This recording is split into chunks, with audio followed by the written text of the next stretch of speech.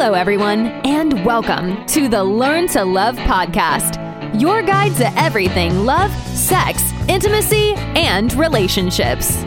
Each week, your host, Zach Beach, interviews new experts on love, including couples therapists, relationship coaches, sex educators, and best-selling authors. Learn the best tips and cutting-edge wisdom to better love yourself, others, and the world. Thanks so much for joining us. We hope you enjoy the show.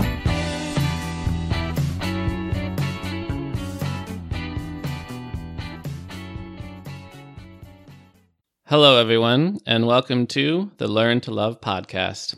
I am your host, Zach Beach, and I'm here with the incredible Tobin Zivon. Hello, Tobin, and welcome to the show. Hey there, Zach. Really happy to be here, friend. This feels great. Our topic for today is optimized and awakened loving.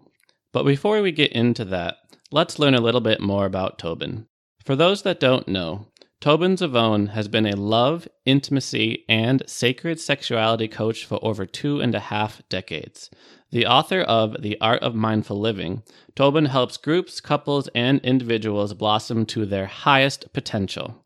His training includes 6 years in a Zen center, 12 years in the Ridwan School, a 3-year apprenticeship with one of the most foremost transpersonal psychotherapists in America, 5 years with Adyashanti, and a teacher training program with the South African Tantra teacher Shakti Malan. So, Tobin, how are you today? I'm doing well as can be in this weird world we're living in right now.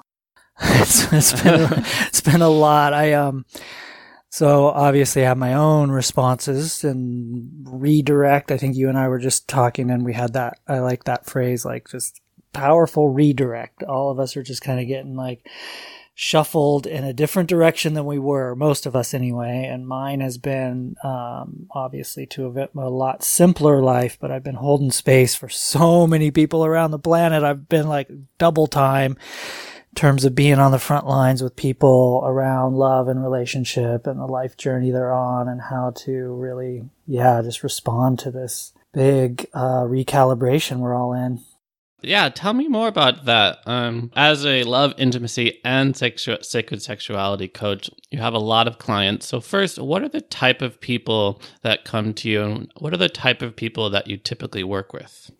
Well, it's really, really full spectrum, honestly. It's like I have probably the youngest client I have is 20 and the oldest is probably in their late 60s or 70-ish, and men and women, and it's all at this point word of mouth. Like I'm not the best marketer or brander or salesman. I'm more just like called to just be in this seat of, it's kind of like a fountain of teachings, and it's all in the direction of what you just said, optimizing and living in a truly awakened way, like a deeply, abidingly embodied, awakened existence, both just in ourselves and in our love and relationship lives. So more and more that does tend to be the harmonic of the people who show up in front of me, that they're on a path of true awakening. They really want to live in an awake, fully conscious, leave no rocks unturned kind of way.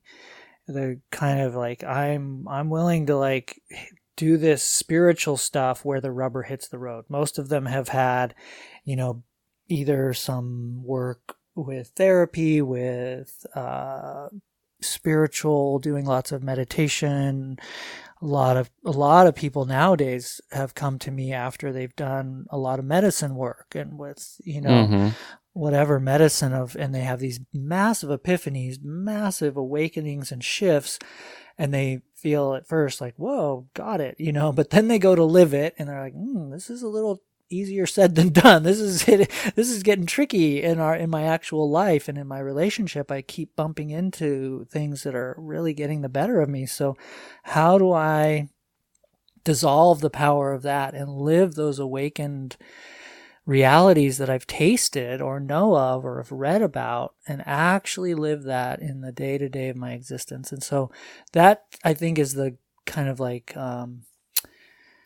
thread that would probably go through all the people I work with is just that real sincere desire to live that awakening and relate from that awakened way of being. And even my work with sacred sexuality and tantra is a different flavor than what most people would consider a tantra or sacred sexuality focus. It's really like sacred sexuality in the service of wholeness making. Like how are we gonna use it's like our entire existence. So we're like, to me, Tantra is not just in the bedroom. It's like a way of living. It's a way of being where you include. Like everything is thrown on the fire of your spiritual evolution and alchemy process. So you optimize something that couldn't otherwise come about if you were just kind of putting yourself in a cave or only meditating and focusing on your spirituality over there. This is like all-inclusive spirituality where when you bring your entire existence, your being, so let's say to your relationship or your sexual journey, what it does is it creates this amazing cauldron where anything in you that needs to be looked at, focused on, dissolved in the power and the light of your spiritual work, like anything in you that's more based in attachments or fears or shadows or imprints or all of the whatever we want to call it, like the karmic stuff that we're carrying around, will come up for illumination, for alchemy, for refinement. And then when you know how to meet this stuff well, it becomes integrated such that it allows you to become more of who and what you were really born to be. And then you start to live that, feel that, and then bring that into your life and your life in general and into your relationships and your sexuality. And then, whoa, there's a whole new potential coming out. Wow, that feels amazing. That feels alive. That feels like what I'm born to do and exist as and feel and share through my being. Like you actually become a conduit of parts of you like love and generosity that were just kind of hidden under the other stuff. And it can just kind of go round and round like that as a journey of wholeness making. That's so beautiful. And I really want to just dive right into what it means to sort of be awakened and what awakened loving really means. Because it can be easy to get caught up in the metaphors, right? Now, I like that. Let's back up a little bit. When we think about walking in the path towards awakening, or awakened loving, it implies that a lot of people are sort of operating in their relationships or operating in their life in what we might call an unconscious or an unawakened sort of way. And what would you say is that sort of way? What would you describe as sort of unawakened or unconscious loving? Anything that is based in a certain kind of perpetuated, already imprinted momentum based on what you kind of were born into. It's an unchosen momentum script that your childhood, your life, up until the point where you become more conscious or more awake, has perpetuated in you and through you. Now, somebody who's just completely unconscious, completely unawake, could be a relatively great person and pretty good at relationships. So that's not necessarily a bad thing. But most people who are unconscious or unawake are perpetuated by these unconscious forces that have a power to them. They actually have an emotionally like an emotionally charged, repetitive, almost like hot, energetic to them, that when it gets in the driver's seat of their existence, they become, let's call it not so skillful. On the spectrum, it can become downright unskillful, downright perpetuating of pain and dynamics and patterns in their own lives and in their relationship lives that are somehow going round and round and round and round and round. And usurping that person's existence in a way that is beyond their conscious control. Right. So that to me is unconscious or unawake. It's just kind of like the normal state we're born into, and our imprinting and our conditioning and our kind of our mentalities and our thought forms and everything that we think is us for a long time for most people is somehow relatively kind of like unawake or unconscious. It's the normal state of humanity, you know? Yeah, I'm thinking about all the conditioning that we sort of come into this life with and also develop in this life. You know, in our current life, we have the conditioning from our culture, from our society, from our parents, from other people who may have raised us. If you believe in past lives, we have past lives and karmic conditioning. Or if you're more sort of scientifically oriented, you might think of our evolutionary conditioning, that sort of flight, fright, freeze response that can so easily and so commonly come up in relationship. And we want to break free of that conditioning. So when we talk about awakened loving, I'm wondering if you are sort of describing the individual spiritual path that we take towards awakening, or how we might be able to use our intimate relationship also as a tool for our spiritual awakening. So again, the answer in my view of it, way of holding it, is paradoxically both.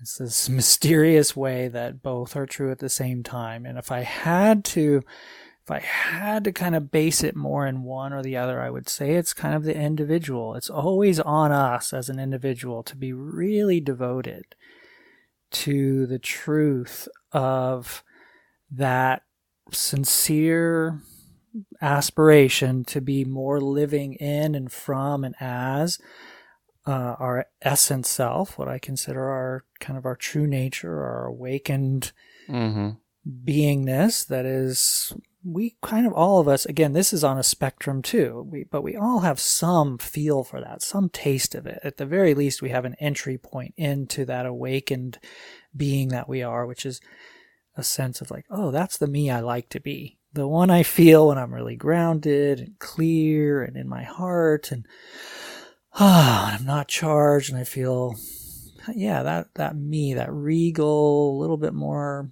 timeless, grounded part of myself. That's an entry point into our awakened self, or awakened channel of being, that I call it. Now, so always I think it's an individual spiritual path that we're on. We kind of have to be really, really grounded in that, no matter how deep we are into a partnership, until or unless we're just like, like I've heard of beings where it just becomes so based in union with another human being. But until or unless that, our relationship is the path of our awakening, and doing it as a team. I call it being allies in awakening. That's a beautiful path too. You know, at the same time, you, with any person you're relating to, especially in a deeper, more intimate, bonded partnership, by all means, let's have both people have that deep, clear intentionality in, you know, as the main driving force of that relationship. Let's be allies in awakening. Can we do this together as a team? It's beautiful. That's where this stuff does get optimized in a really powerful, beautiful way. It does sound really powerful and really beautiful to live with an open heart, to live in wholeness in our relationships. And I'm wondering how that works a little bit in practice, in terms of when clients do come to you and you do work with people and you help guide people along this path towards awakening through loving. What are the issues that people present to you? What are some of the most common issues that you encounter? And how do you move beyond them? So when it comes to relationship, the most common issues that present are these very, there's nuances on it. It gets very personal. It gets very unique, but there are patterns. There are kind of commonalities, but they all boil down to these certain, what I call hot spots inside. They're imprinted patterns of projection, frustration, trigger that come up in relationship to the person we've manifested in front of us in our relationship.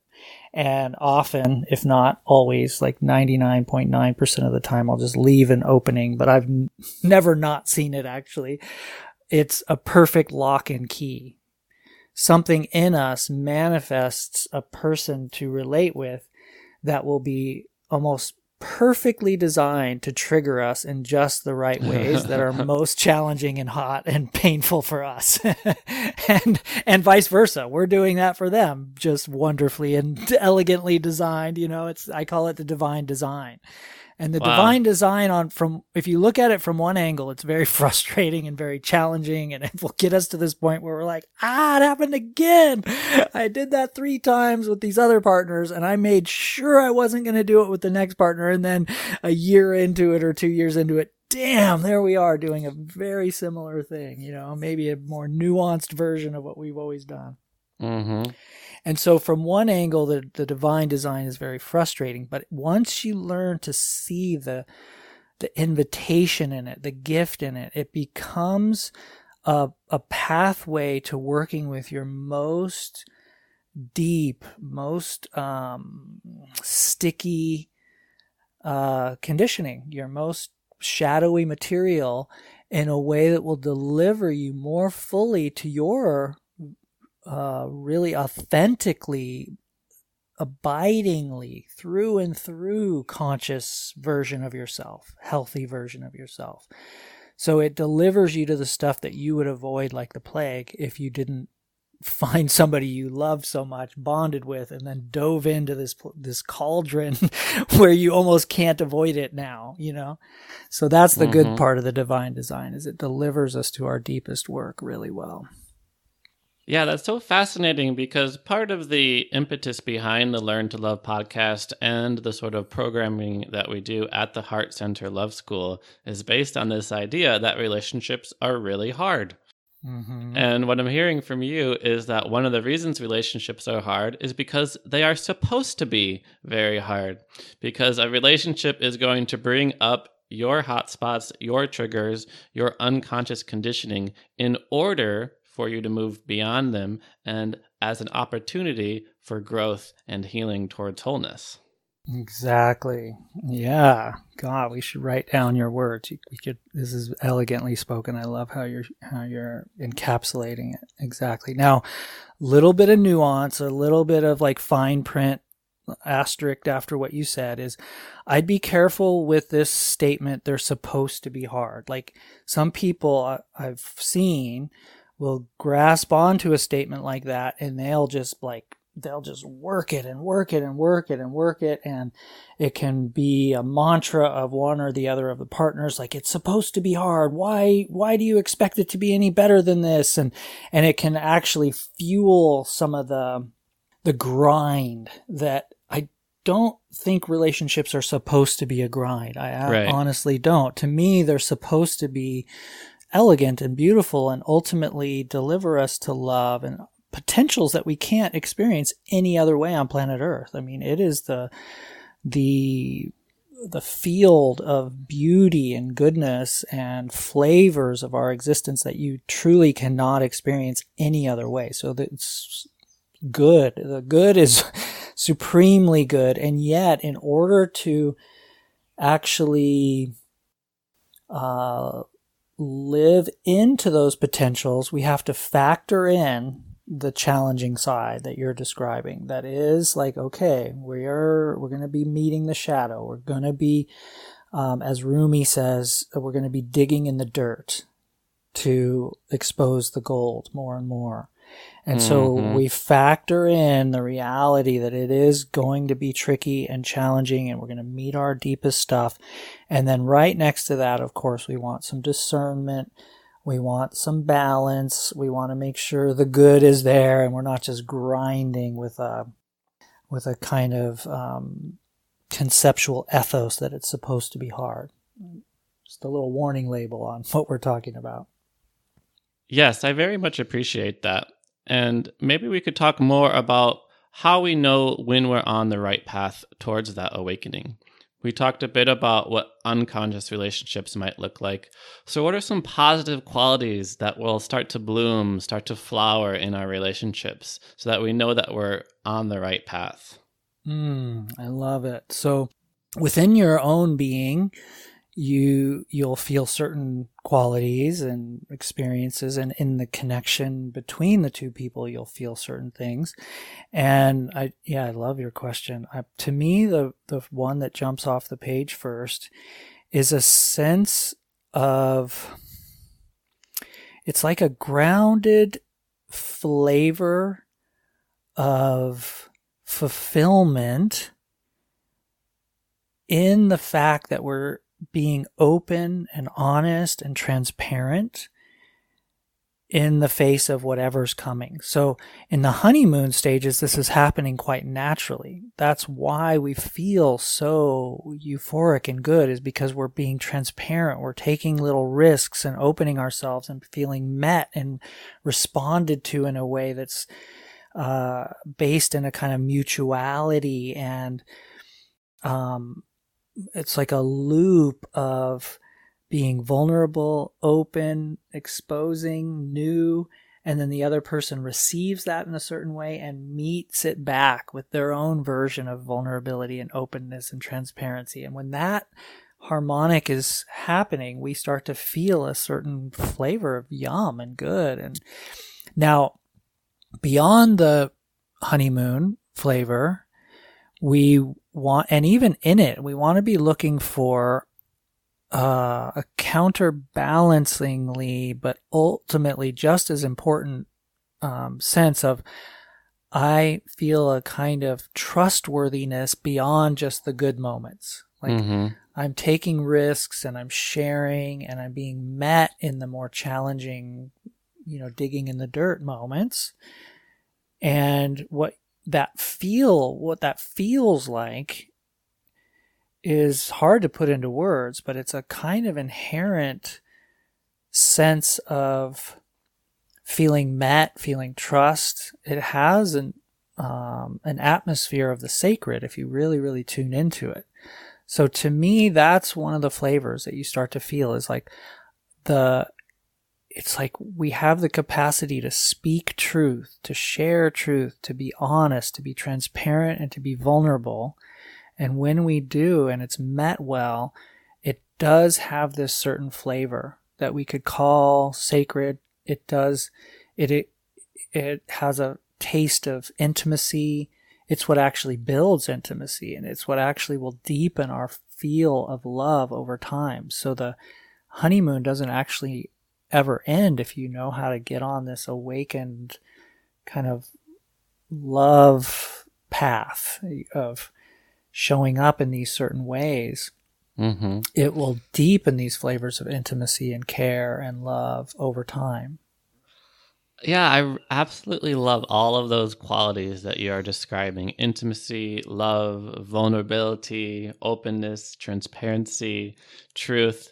Just talking about it makes you feel even lighter. You can feel it in the atmosphere. I'm feeling it, like we're bathing in it a little bit now. Yeah. But what comes to mind is people who have been hurt in relationships. Yes, which is probably all of us to some degree. But then again, there's a spectrum. But yes, let's go there, because that's where the rubber hits the road. Yeah. Because you mentioned that these qualities are nice, and how it can be really important when they're sort of met or received also in a positive way.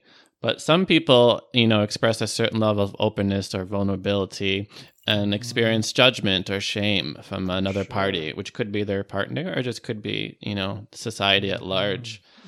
And there's that temptation to close down. And I'm wondering, what your advice is for somebody who maybe feels like they've been hurt before in relationships and they're afraid to open up again.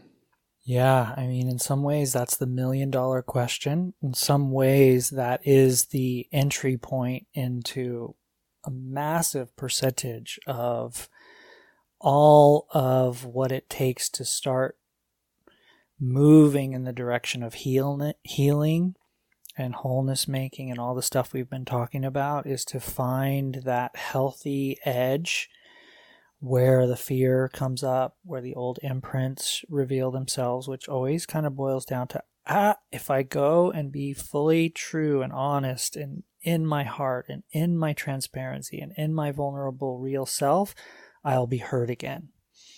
And I'll be hurt in these certain ways. Therefore, I'm going to do something inside myself that is the opposite of that. I'm going to contract. I'm going to shut it down. I'm going to push it away. Or I'm going to get extra intense and push it into the space in kind of aggressive ways or charged ways, which seem like I'm going to protect myself, but somehow mysteriously are just drawing out of the universe or the person in front of me the same old weird stuff that the last person did. So we're really being invited to that exquisitely challenging edge where we start to learn to both be present and loving within ourselves and show up in more courageous and healthy and vulnerable ways. And then we're doing our absolute best to do that with people who could meet us there. And if people that are in front of us aren't meeting us well or are repeating the old patterns, then to trust ourselves to release from that relationship. That's part of it. We do need to have discernment and capacity to not enter into things with people who are just downrightly repeating old hurt wound patterns, you know? Mm-hmm. And so what we can learn to do, now this is a broad prescription. I'll get into some of the specifics of it for different people at different stages, different histories, different everything. But the broad stroke prescription is get sourced within yourself really well. Start to create a pathway of self-love, of self-presencing, of connection to source within your own beingness. Then with certain people, or let's say you're already in a relationship, take kind of like, you know, calculated risks, so to speak, like find your edge and start leaning into it in courageous and vulnerable and healthy ways and see what occurs. Just do the dance to the best of your ability with the people who show up in front of you and watch what starts to occur there. It's like an art. We learn these dance steps of communication, of transparency, of courage, of presence. Those are some of the main ingredients. And we just start to do our best and watch what occurs. And it can start to create, instead of the old kind of weird vicious circles of shutdown that we've been in, it can start to invite a loop of opening, a loop of healing, a loop of, even if you're met with something challenging or frustrating, you showing up in new and healthier ways can be something that then changes your own fundamental kind of like where you're based will shift from you showing up in more healthy ways, even if the other person doesn't, which then miraculously it becomes a magnet for something healthier to show up in front of you. So it becomes a path. That's why I call it a path. And our job is just to do our absolute best at those edges to get more healthy, more creative, more skillful. That's why I use this word masterful, not like we become masters ever, but we're on a path of mastering the art of being and loving and relating and communicating, which creates these loops, these harmonics of evolution in us and in the relationships we're in. So that's kind of the general prescription. Now that's going to look very, very different depending on where a person's at and how much pain they have had from their past. If there's trauma, we really want to then employ, like, that's kind of one of the things I do with people. It's like a, therapy, for lack of a better word. We're doing healthy, good therapy. You're engaging with a person who is meeting you at those vulnerable edges in a really healing way, maybe in a compartmentalized way, but that starts this loop of healing to occur inside, which then, beautifully enough, luckily, thank goodness the universe is designed this way, if we do that well enough, we actually shift our magnets inside, and then we magnetize out of the universe or the world people who do meet us in more and more healthy ways. And then once that happens, there's a tipping point, and then we can start to do this in our actual relationships.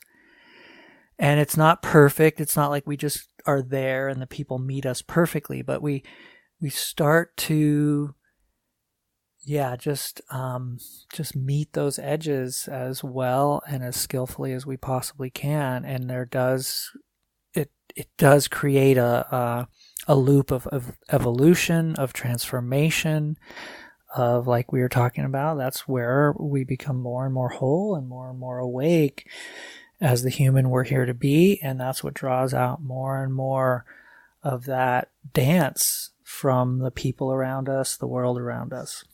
Now, that's a life path, so it's not just necessarily like a flip of a switch, but if you learn to meet your own edge well, lovingly, skillfully, make this a priority in your life and devote yourself to this as one of the most important parts of your life journey, I'm here to say, thank God, I can actually say this, not in theory, but in reality, it works. It does work. There's something inherently and elegantly designed in you, in the soul that you are, that if you apply yourself to the best of your ability, the world will meet you in a way that creates this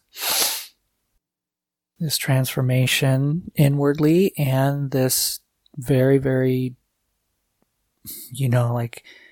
different experiences externally. You'll have very different relationships going forward than you did, a year ago or 5 years ago or whatever. Goosebumps. Just listening to you, this alight these goosebumps on my skin, because it opens up such a beautiful realm of possibility. And I feel like you're almost describing this really wonderful feedback loop where our focus is on being the most loving, present, kind, and caring person that we can be. And the more we do that, the more we meet the same vibe from other people, the more the world meets us in kind. And that encourages us to bloom, almost like we're a flower just ready to bloom. And the more light we receive, the more we bloom. And the more we bloom, the more light we can receive. Exactly. It's this positive feedback loop. It really, really is. It's a loop of evolution, of love, of enhancement. I talk about it as a love loop, but it is a path. It is a journey. And yet, thank God, thank the universe, it actually does work. It's not just these repetitive, frustrating things. There is a design to it that once we learn to align with it and show up in it and aspire and, cultivate those qualities that you just said, it's like I often tell people, be the change you want to see in the world. But we got to get down to the real roots of that, because it's not just like, oh, I want people to be, nice and loving, so I'll be nice and loving. For certain people, to really be the change they want to see in the world, they have to be willing to withstand the pain of an old emotion and stay loving even when something in them would come up and take over their vocal cords and take over their eye, movements and take over their being, and they become even a little bit passive aggressive. So I'm going to be courageous, almost like heroically courageous, to work on parts of myself that take me off that capacity to be both healthy and loving. It's not always just sweet. Sometimes to hit that note, to really become the way you'd want another person to be, you have to be a little bit grounded in something, yes, ultimately loving, but also courageous and self-sourced, so there's all that in addition to what you're describing. It's a deep thing, but it's exactly what you said, be that harmonic, which to me boils down to, I'm willing to really work on this as well as I can and show up as well as I can. All the really important moments in my life, Is relationally, I'm really going to go for it. I'm really going to work on this. And then it does start that loop. It starts that evolution loop, which takes our entire life in the direction of experiencing these potentials that we otherwise are just kind of like derailed from because of the power of those old forces that keep us in repetitive ways of being. That's our conditioning. That's the unawake stuff. It just basically perpetuates. It just feels like me, for most people. I'm not unconscious. I'm just me, but if you look at their patterns long enough, it goes, and they keep doing similar stuff that keeps getting similar results.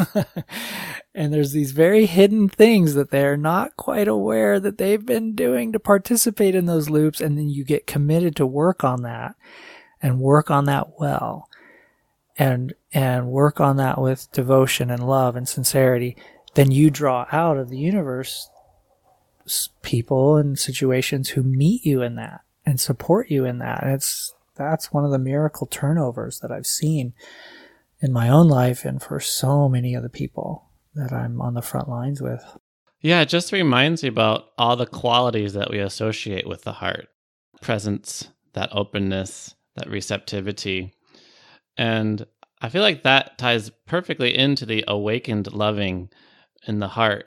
And I feel like the optimizing our love almost comes from a place of the mind a little bit. It wants like things to be better and more efficient.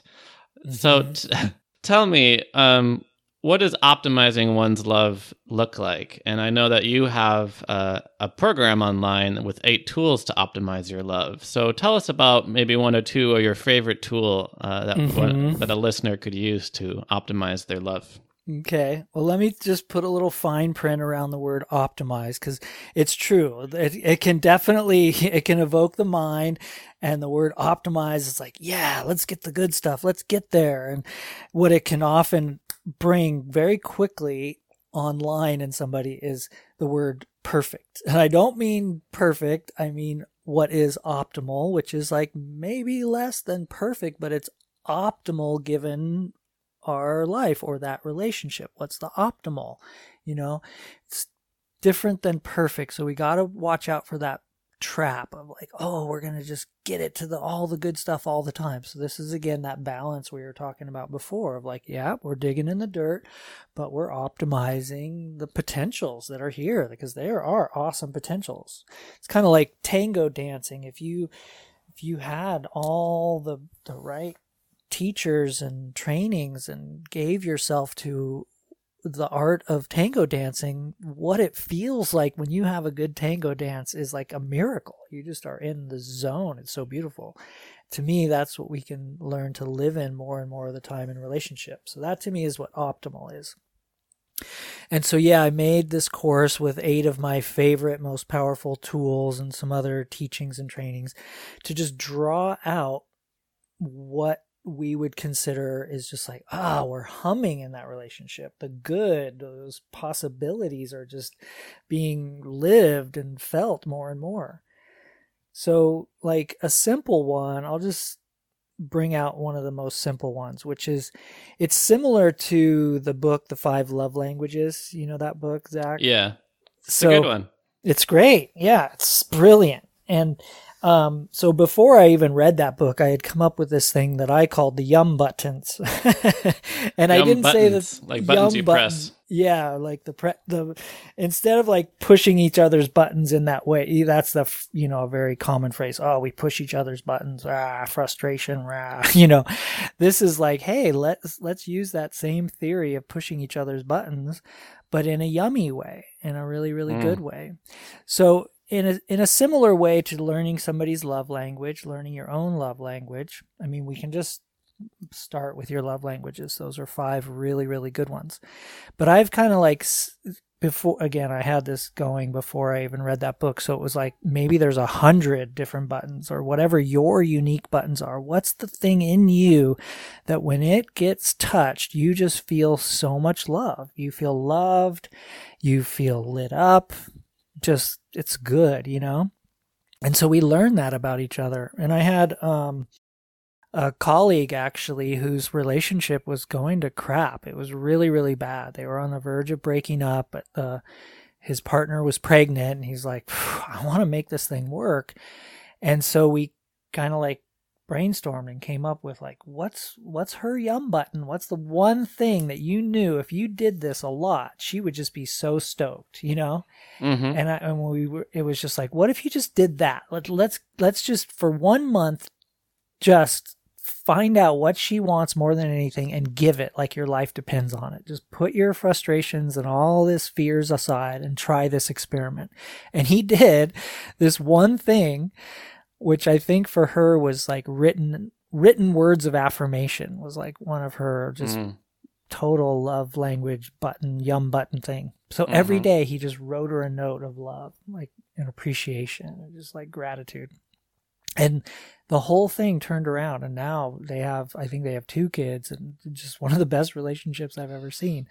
So anyway, we can just ask each other, what would light you up if I did this more? And then you come up with 1 or 2 or 3, and you just start doing that for a certain amount of time. You think of it like a 2-week experiment where you just throw in the generosity. I call it energetic generosity, which is often different than we think, because most people are wired up to give what they would most want, which is the golden rule, right? But we're going higher than the golden rule. We're going to the platinum rule, where we give what the other person would most want instead of what we would most want. And then you start to feel this enhancement loop. We start to feel an optimization. Now that's just one of a number of dance steps that we can learn, but it's a sweet one, easy one. We can start applying. Anyone can just, boom, let's try that for the next week or 2. Yeah, I absolutely love that concept of yum buttons. I hope every listener listening to this podcast who is in a relationship turns to their partner and says, honey, what are your yum buttons, and how can I test them more often and in a better way? Exactly, Zach. You got it. And it's just the sweetest, easiest thing. Like, and you'll see, like, if you really apply this, it just somehow takes the edge off the frustration. It's like if you've been in Chinese finger handcuffs where your fingers are in there and you're just pulling and it's just like stuck and you just can't get out. A lot of relationships after the honeymoon become more and more like that. It's just like, and the yum button thing, it's like the twist. It's like wait a minute. There's air in here and it starts to feel good. And then all of a sudden your fingers are out and we're just like doing all that yummy stuff we were doing in the beginning. It can be one of the just quick shifters of even taking the edge off whatever frustration or challenges are in the system. Now, depending on the relationship, depending on what's going on, we might need to get to tool 2 and tool 3 and tool 4 and all that stuff just to like really get this thing humming, Well, I want to know all the tools, Tobin. Well, I am giving all the this secrets. thing out right now. Yeah, they're good. But unfortunately, we only have so much time in the day Exactly. in this podcast, and we are running a bit low on time right now. So how about just one more? What's number 2 after the yum buttons? All right, so I'll give one of the ones to address the tricky stuff. So this whole 8 tools, optimizing love, let's just call it, ultimately there might be 1,000 tools or however many tools we can get our hands on. Let's put them in the tool chest, right? But they're all in the spirit of optimizing love and getting on these love loops and living into our awakened wholeness as humans and all that good stuff. Now, all of that will boil down to 2 categories of tools. The first category is what we just talked about. It's like infusing the good stuff. Like it's putting ourselves on the vibration and on the track of the loving, good flavors. Now, the other category of tools is how to dissolve the power of the challenging stuff. To work with the hot parts and the frustrated parts and the triggery vicious circle stuff that we can get caught in relationships. And ultimately, every tool you're ever going to find for a relationship enhancement is going to be one or the other of those. Mm-hmm. And I feel like if we put both categories into play over time, that's what gets us on that optimizing loop. Okay, so I'll give one on the other side, which is something I call argument Aikido. And what argument Aikido tool boils down to, and this takes a little bit of, little wherewithal, and again, in the tools, we'll get into even the nuances of how to work with what would make it hard to do this. And that's called eating our red hot coals, or working with our hot spots. And that's one of the most important things. But so let's say you just have some capacity to be like, we're in an argument. Let's try that argument Aikido thing that Tobin talked about. Okay, so what you would do is you just pause. We're in an argument. Do our best to pause. Take some deep breaths. Go to our corners like boxing, like ding, ding, you over there, you over there. Now. Right.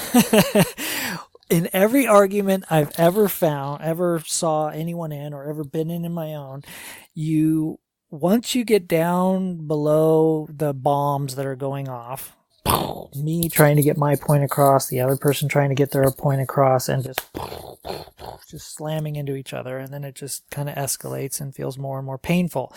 So if we can pause it and we can extract out of each person's point, each person has something they're trying to get the other person to hear and lovingly respond to. That's what every argument boils down to, is I have something, the other person has something, that if you could just get right down below the argument, all they want is their point to be heard and lovingly responded to. Okay? Mm-hmm. And so if you can pause it and each take a little moment, and you can do this with pencil and paper, and just get below the charge, get below the argument, and just try to go right down to what I call the kernel of truth, or the diamond that's hidden in the bomb that you've been exploding, and just put it into a simple statement that has, the way I like to look at it is, my tender underbelly, my heart wants to say to your heart, fill in the blank. My heart wants to say to your heart. Yeah, fill in the blank. And that will usually help a person just quickly access their diamond, or their kernel of truth.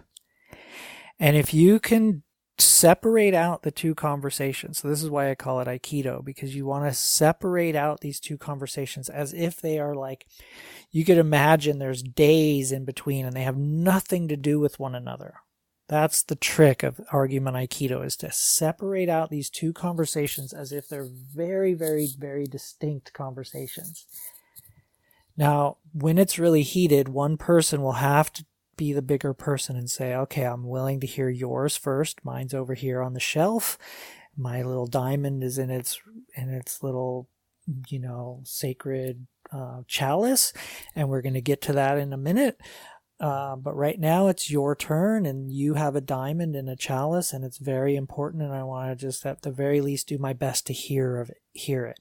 Now, if the person does this exercise and they breathe and they try to get the charge out of their voice and out of their system enough that they feel like what they're going to say, one thing I often also suggest is you imagine you're speaking to like a tribe of really healthy beings. For women, I often have them visualize a tribe of like elder, healthy, awesome women who just want to hear their truth. There's no argument needed. You don't have to force it into the space. They just really want to hear you. So you imagine your partner as that tribe, which can be a stretch. So it does take this little bit of breathing, feeling, and then you say, what my heart wants to say to your heart is fill in the blank. Boom.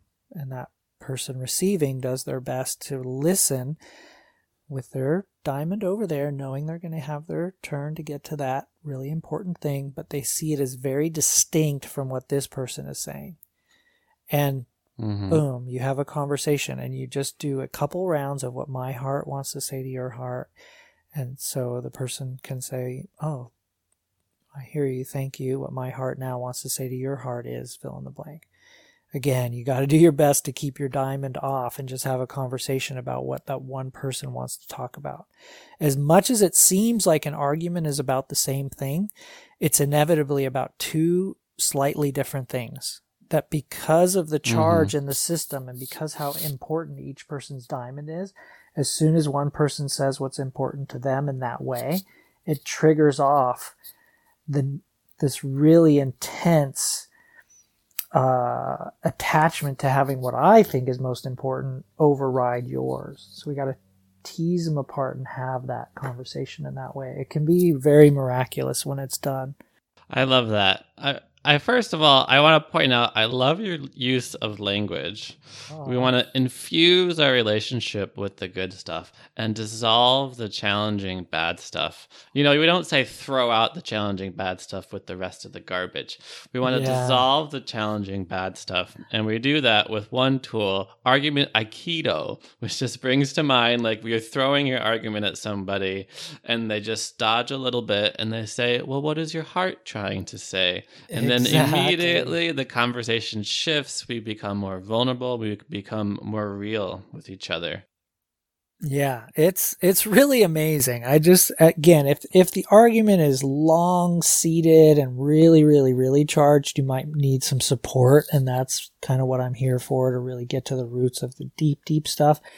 But I'm telling you, like a couple who just like got in a little argument that day, they play this game and like, whoa. And like even feeling heard and responded to by somebody who usually meets you with that defensiveness can feel it is one of our yum buttons. It's one of our, everyone has that yum button. It all goes back to the yum buttons. Yeah, it all goes back to the yum button. Let's keep pushing our yum buttons.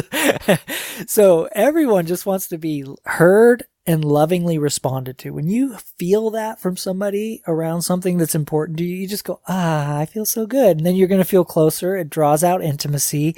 It draws out healing. And that's how we get on a loop of healing together. Absolutely. We all need to be seen. We all need to be heard.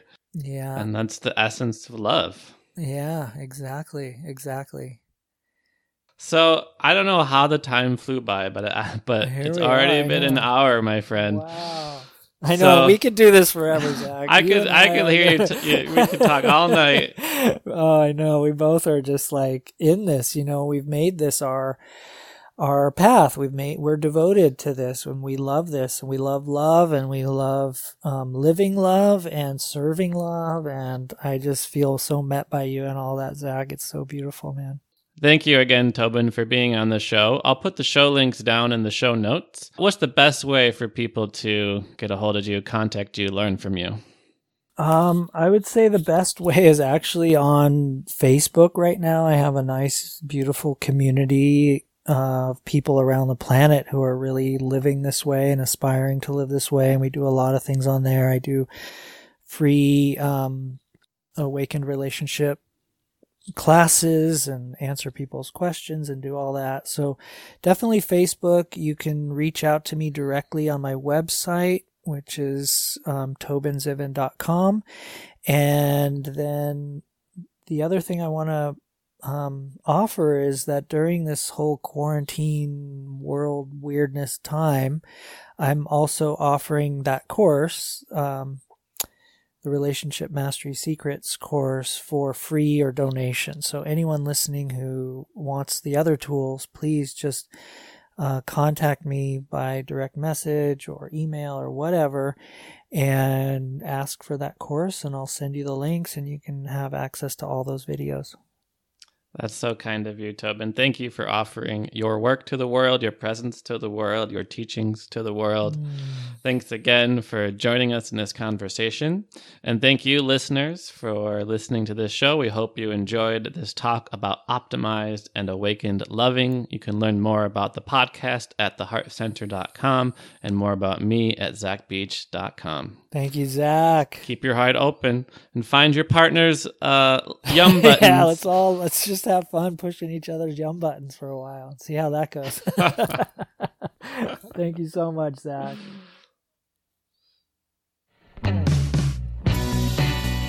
Thanks again for listening to the Learn to Love podcast. To learn more about the show and your host, head over to zachbeach.com or theheartcenter.com. You can also follow Zach on Facebook, Twitter, and Instagram.